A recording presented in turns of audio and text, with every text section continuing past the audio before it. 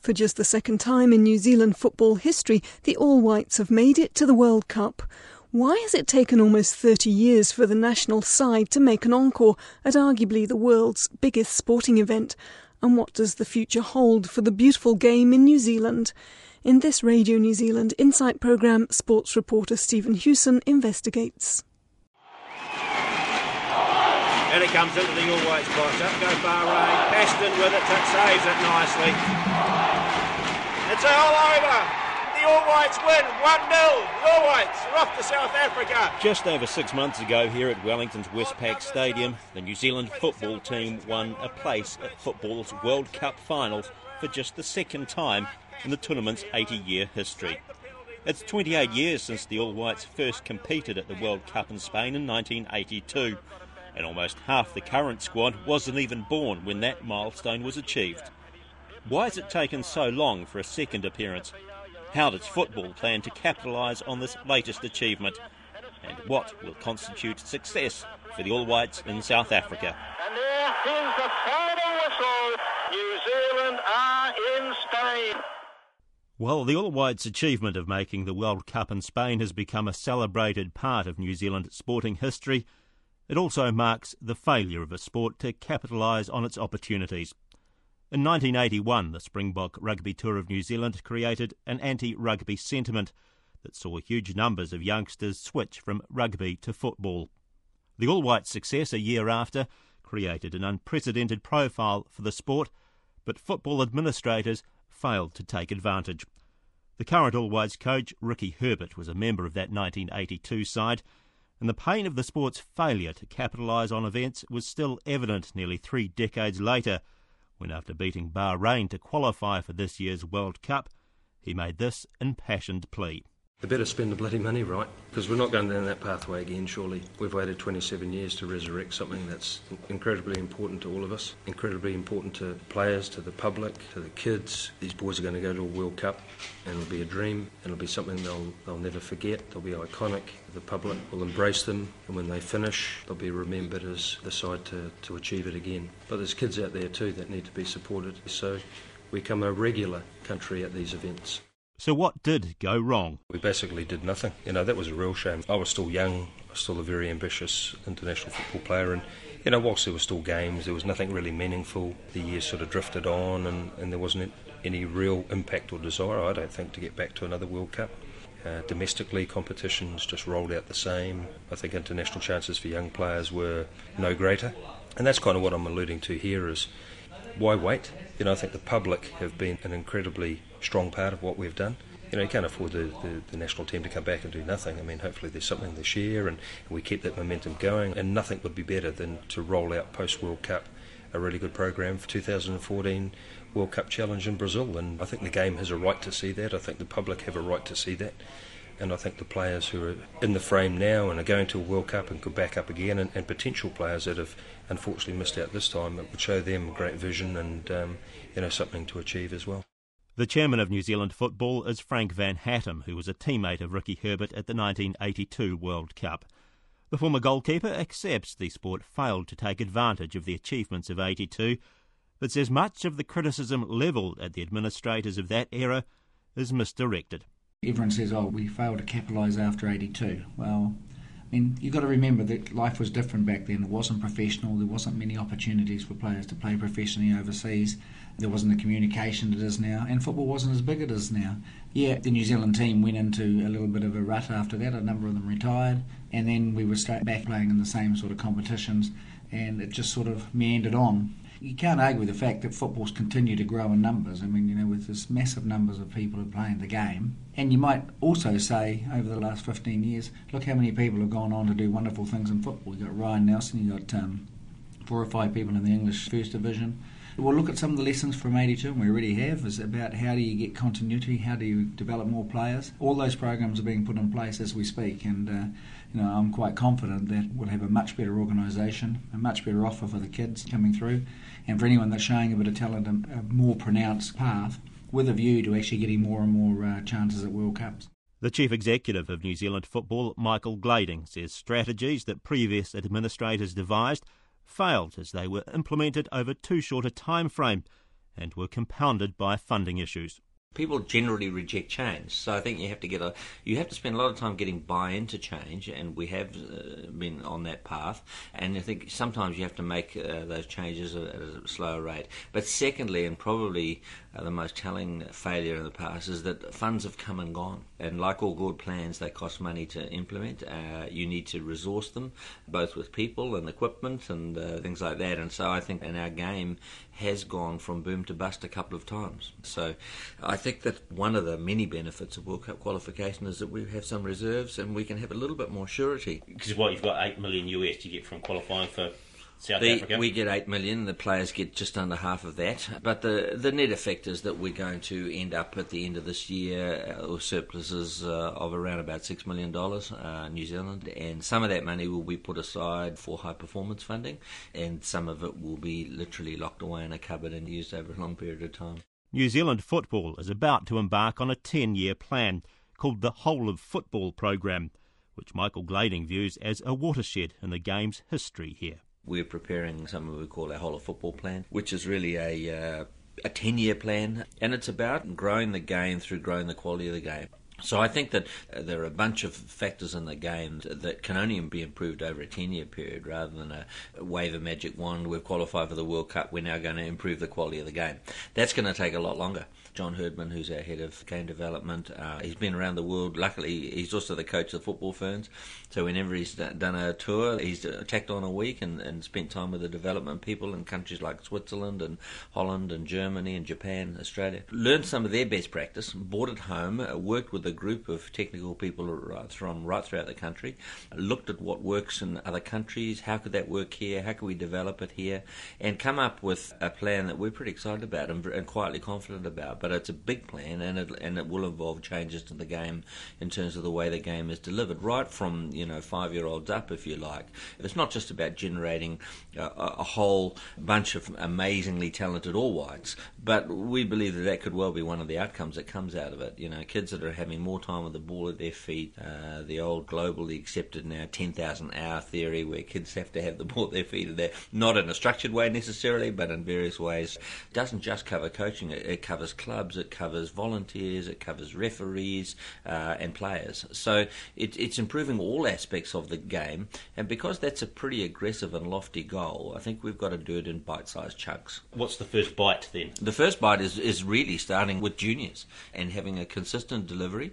So in other words, at a certain age they'll play 4v4, and the next age they'll play 6v6. So whether you're in Invercargill or in Kaitaia, as a 6-year-old or 7-year-old or 8-year-old, you're getting the same sort of quality existence. But Chairman Frank Van Hattem says they need to remain realistic, that New Zealand's never going to dominate the footballing world. We'll never be at the level of a Brazil or a Spain or an England or Germany. That's their lifeblood. That the All Blacks, is what we need to aspire to. And we've got to remember we've only got 4.5 million people. What we can do, everything we can do professionally as well as them. Whether we'll ever have the culture of support, to replicate a November the 14th week in, week out, the answer is probably no. But it's no excuse for not doing the right things at the right times. And I think there is an understanding and an acceptance that the game has started to do things better, more consistently. We're going to the next World Cup cycle, and we're already thinking about that now. What does the playoffs look like? We don't know yet, but once we know, how would we give a proper build-up that over the 3-year period, so that on the night that it all comes together in a one-off moment in the last minute of extra time, that we're there and able to score that goal. So it is about doing things professionally and saying, we probably won't have the resources, we probably won't have the background or the understanding of some of the things that make overseas success, but in New Zealanders, if we gave it our best shot, the underdog status will come through, our will to win, and why not? So there's a belief going forward where there hasn't probably been a belief of the last 20 years. The current qualifying path will also be in place for the 2014 World Cup in Brazil, and Frank Van Hattem says there's no reason the All Whites won't be in South America. Previously, the top Oceania nation played the 5th-placed South American nation for a place at the tournament, but the Oceania winner now plays the 5th-placed Asian qualifier. It's not insurmountable anymore. The fact they changed the playoff against the South American team into the Asian one is much better for us in one way, because the South American, that's a huge ask. It's like like little Tonga taking on the All Blacks or someone like that. With playing in the Asian Confederation, I think we're in the top 10 in Asia. So if we can get into playing in the Asian teams home and away, we've proved that at that level we can compete. That's why I'm fairly confident that it'll be disappointing if we can't make the next one as well, given the current way you qualify. While dominating the footballing world is unrealistic, Michael Glading, who's in his 50s, does hope to see the All Whites break into the top 30 in his lifetime. We compete with many of the poorer countries in the world where the kids have got nothing to do in life, sadly, other than kick a tennis ball around in the street. That in itself generates skills, which our kids don't have that culture. So I'm not convinced that we will, in our lifetimes, be able to inflict that sort of cultural change. Frankly, a lot of it comes out of poverty and socioeconomic, which we don't wish upon ourselves. But I do think that to be competitive, we have to look at some of that stuff and say, how do we get our kids doing more of that on a voluntary, on a fun basis? I think it would be a mistake, getting back to that whole of football, to say the whole thing's geared about generating elite players. I think that will be one of the outcomes, but I think if you go in other words, let's take the communist model of finding, talented 8-year-olds and lock them into an academy in Christchurch and let them out when they're 18 and we'll have a fabulous team. That's not what we're about either. So I think we've got to be realistic in what we want to get out of it. But I do think that if we do it right, we can gradually grow that skill factor. Whether we'll ever get to the point where kids can do what they can do in South America. But then we do other things, we've got Kiwis have got big hearts, and you just look at this team, and I think that as a collection of players, if you line up our 11 versus any 11 opponents, person for person, with probably the only exception of Ryan, if we're honest about it, the skill levels of their opposite number will be much, much higher. But as a team, we have an incredible psyche, an incredibly big heart, and all those things that have driven New Zealand teams on.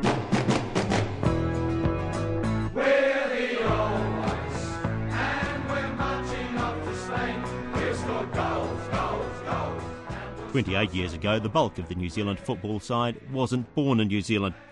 Even the team song was led by an expatriate Englishman, Ray Wolf. 'Cause it's a great time to live, and it's time to stand up and be counted. In 2010, though, the team song, a cover version of the Feelers' Stand Up, was performed by New Zealander Stan Walker, and all the members of the squad were born in this country. New Zealand Football's Michael Glading says that's indicative of the change that the sport has undergone, and the warnings he got when he took on the CEO's role 2 years ago. Everyone said, you'll have to put up with the butchers from Huddersfield, as they call them. It was not like in my day, but we haven't. I haven't really struck that, to be fair. I think for whatever reason, maybe it's just the success of the All Whites has driven that. But there has been, I've found within the game, we've got 7 federations, and I spent a lot of time around them. There is a real desire to actually make a change, and whether that's just because it's a moment in time, or whether that's just a maturing of people, and maybe it's just that the game is not just covered by immigrants. I'm not anti-immigrants, of course, they founded the game, but I think that you're now getting second generation Kiwis coming into it, and so I think a lot of that, not like in my day, is disappearing, and that's healthy, because it was an unhealthy environment where people are bickering and moaning, and you'll always get it. And I think you've also got to understand that football is probably a more passionate game than most others. I mean, I get as passionate as anybody else when I'm watching Arsenal play, or I'm swearing at the television or going up and down, and I watch golf and cricket and tennis on television, and I get excited about that, but nothing like as passionate as I do about football. So football is full of passionate people. Sometimes they'd be better off not sharing their passion in public.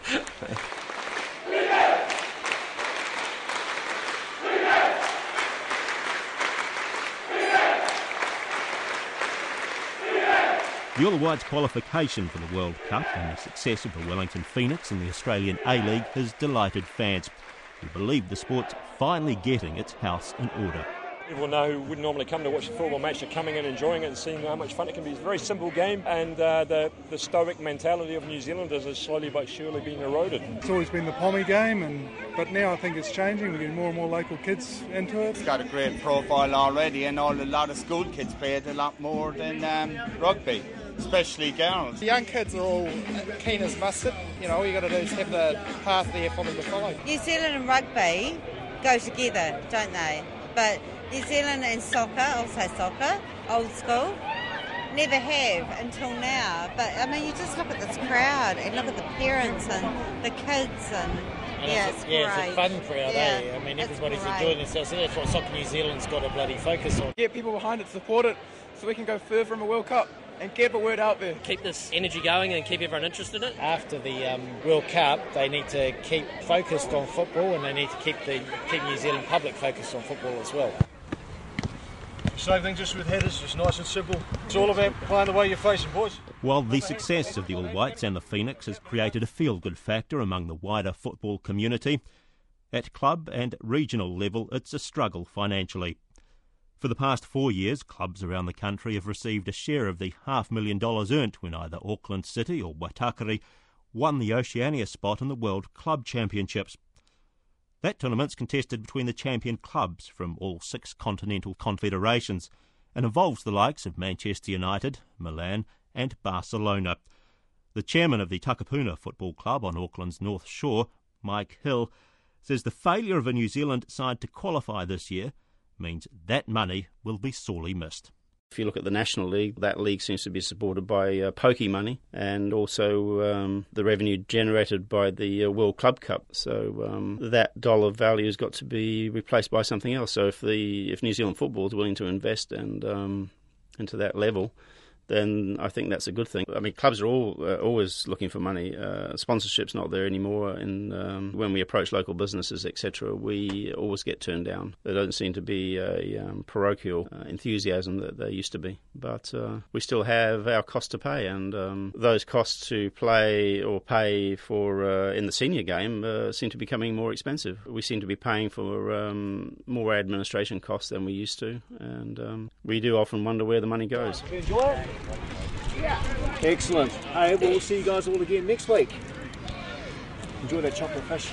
Sunday morning at Nienville Park in Wellington, and budding All Whites, the Onslow Polar Bears nursery grade side is in action.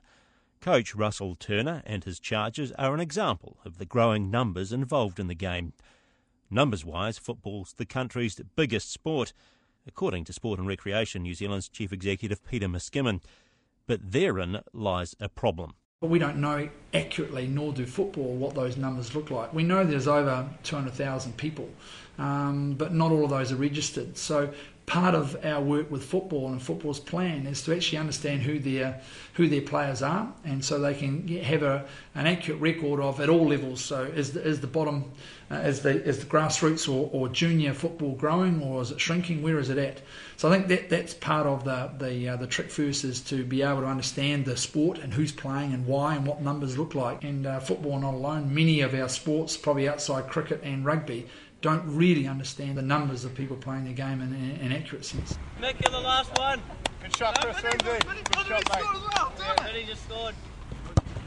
Peter Royal has been coaching football at junior club and representative level for the past 10 years and runs coaching courses for Capital Football, the regional body that administers the game in the lower half of the North Island. He says one area New Zealand football's neglecting is teenagers.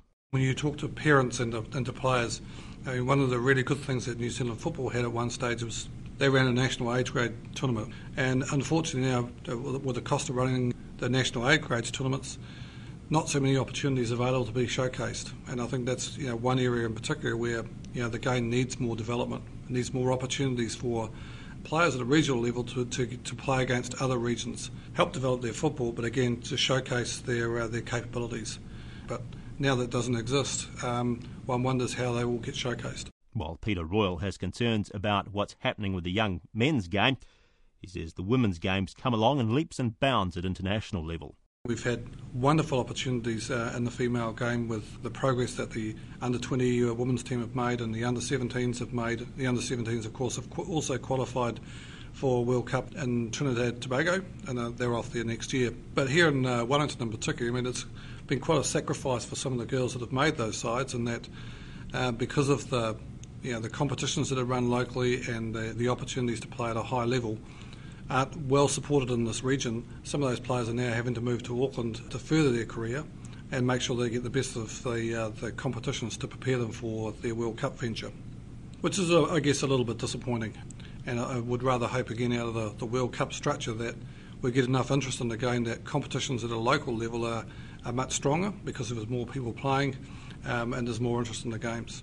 The All Whites and Phoenix coach Ricky Herbert endorses Peter Royal's view when it comes to young, talented amateur players developing a professional career.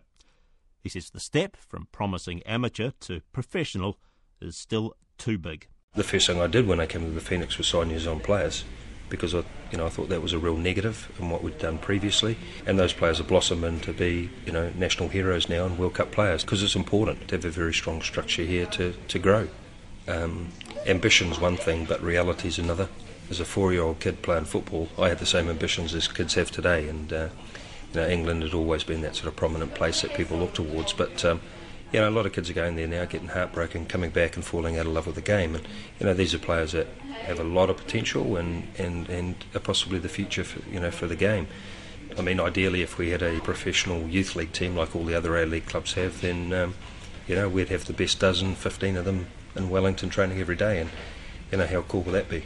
And I think that's sort of the void at the moment that these young boys are looking for is, the Phoenix is there and they love it and it's profiled and it's an opportunity, but the steps may be just a little bit too far, and just to have that middle step, what's achievable, and they can progress to, whether it's the Phoenix or the Sydney FC or whatever, or even further abroad, then I think we would be a better producer of young talent than what we're doing at the moment. Transformed, and Nelson's unstoppable header put them in front on 73 minutes. It was only the Kiwi's second ever Blackburn goal, a confidence booster as he prepares for his country's World Cup playoff against... The All Whites captain, Ryan Nelson's the face of New Zealand football. For the past 5 years he's been playing in the English Premier League for Blackburn Rovers, and prior to that played in the United States Major League Soccer competition. He says he's noticed a dramatic change in the profile of the sport from when he left Christchurch 10 years ago. I mean, at Blackburn it's pretty full on. They obviously, it's the only really thing that they have in the town. They're out, so it's you can't really do much in Blackburn. But and in New Zealand it's changed as well. Actually now, I used to be able to come back here and it was pretty easy. Nobody really recognised you. And now pretty much most people do actually. But the difference I see is at the youth level, I think it's getting more and more popular. More and more people are exposed to football on TV now. Everybody knows about it. Everybody knows about the players in Europe.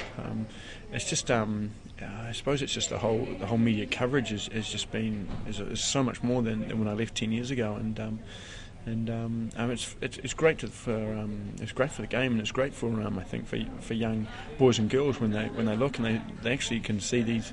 To have a career playing professional football is actually very viable now. It's actually, it's not so far off as it used to be. And I think what's going to be really exciting about this World Cup is we've got some fantastic young players coming through and some real talented players that could really set the world alight. And hopefully my ugly mug will be off and some pretty boy youngster can take over. All but a couple of the 23-strong All White squad aren't full-time professional players.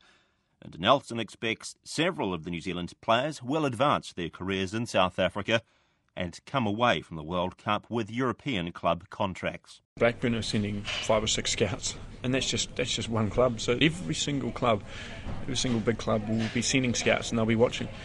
So if you're a young player, it's got to be so exciting to be able to showcase your skills in front of virtually every eye of every major club. What is going to constitute success for the All Whites at this World Cup? Exactly, it's a hard one to point out, that one, but I think the way I look at it is what we'll do is in the 3 games, in the 3 pool games, is that this team will absolutely give everything. We'll die trying to get a result, and the brutal reality is that we might lose all 3 games, but if New Zealand could be proud of what we did and our efforts and all that, then that would be fantastic. But in saying that, if we can get a win or we can get a point, if we can do something, so teams in the future will be compared to 2010 and 82. New Zealand go into the elite 32-nation tournament with a lowly world ranking of 78. The only nation below them is South Africa at 90, who gained automatic qualification as hosts. The All Whites ranking and relatively easy qualifying path means they're viewed as the tournament easy beats, which rankles with Vice-Captain Tim Brown. Around the world, there's probably a lot of people that don't think we deserve to be there. We've got to go over there and perform to a level that shows people that they're wrong in that view, and I think it's a big challenge for us, and I think hopefully along the way in doing that we can surprise a few people and maybe even qualify for the next round. The All Whites' opening game against Slovakia, who are ranked 38th in the world, shapes up as their best chance of a win, as Game 2's against the reigning world champs Italy and then 30th ranked Paraguay. Having spent the past 5 years getting the All Whites back on their feet, coach Ricky Herbert's concerned that the game could lose momentum after South Africa. We had a three-tier approach. One was to get the All Whites back playing, because for whatever reason they were putting mothballs in. Get some credibility back in the shirt, because we'd had a disappointing World Cup campaign. Qualify for a Confeds Cup, get back to world football, get the brand and name out there again, but ultimately qualify to for a World Cup. So that's always been absolute the only outcome, nothing less. So we've got that, and I think what you have within the players and the management now is just a massive desire to continue this success. And November the 14th has done something for football. Something changed that night, and doesn't matter where you go now, it's incredibly well talked about and supported. Another good thing, it's being debated too. So football's right up there in coffee shops and restaurants, and people are talking about it, and why did he pick him and why didn't he pick him, and that's a great place for us to be. It's better than for the last 28 years when nobody's really spoken about it at all. The All Whites have provided football with the impetus it needs, but if it's to kick on, it's now up to the wider football community and the game's administrators to make the most of that night last November when they qualified for the World Cup. And it comes into the All Whites box. Up goes Bahrain. Paston with it. Saves it nicely. It's all over. The All Whites win 1-0. The All Whites are off to South Africa. On come the subs. That Radio New Zealand Insight was written and presented by Stephen Hewson. Technical production was by Steve Burridge, and it was produced by Sue Ingram.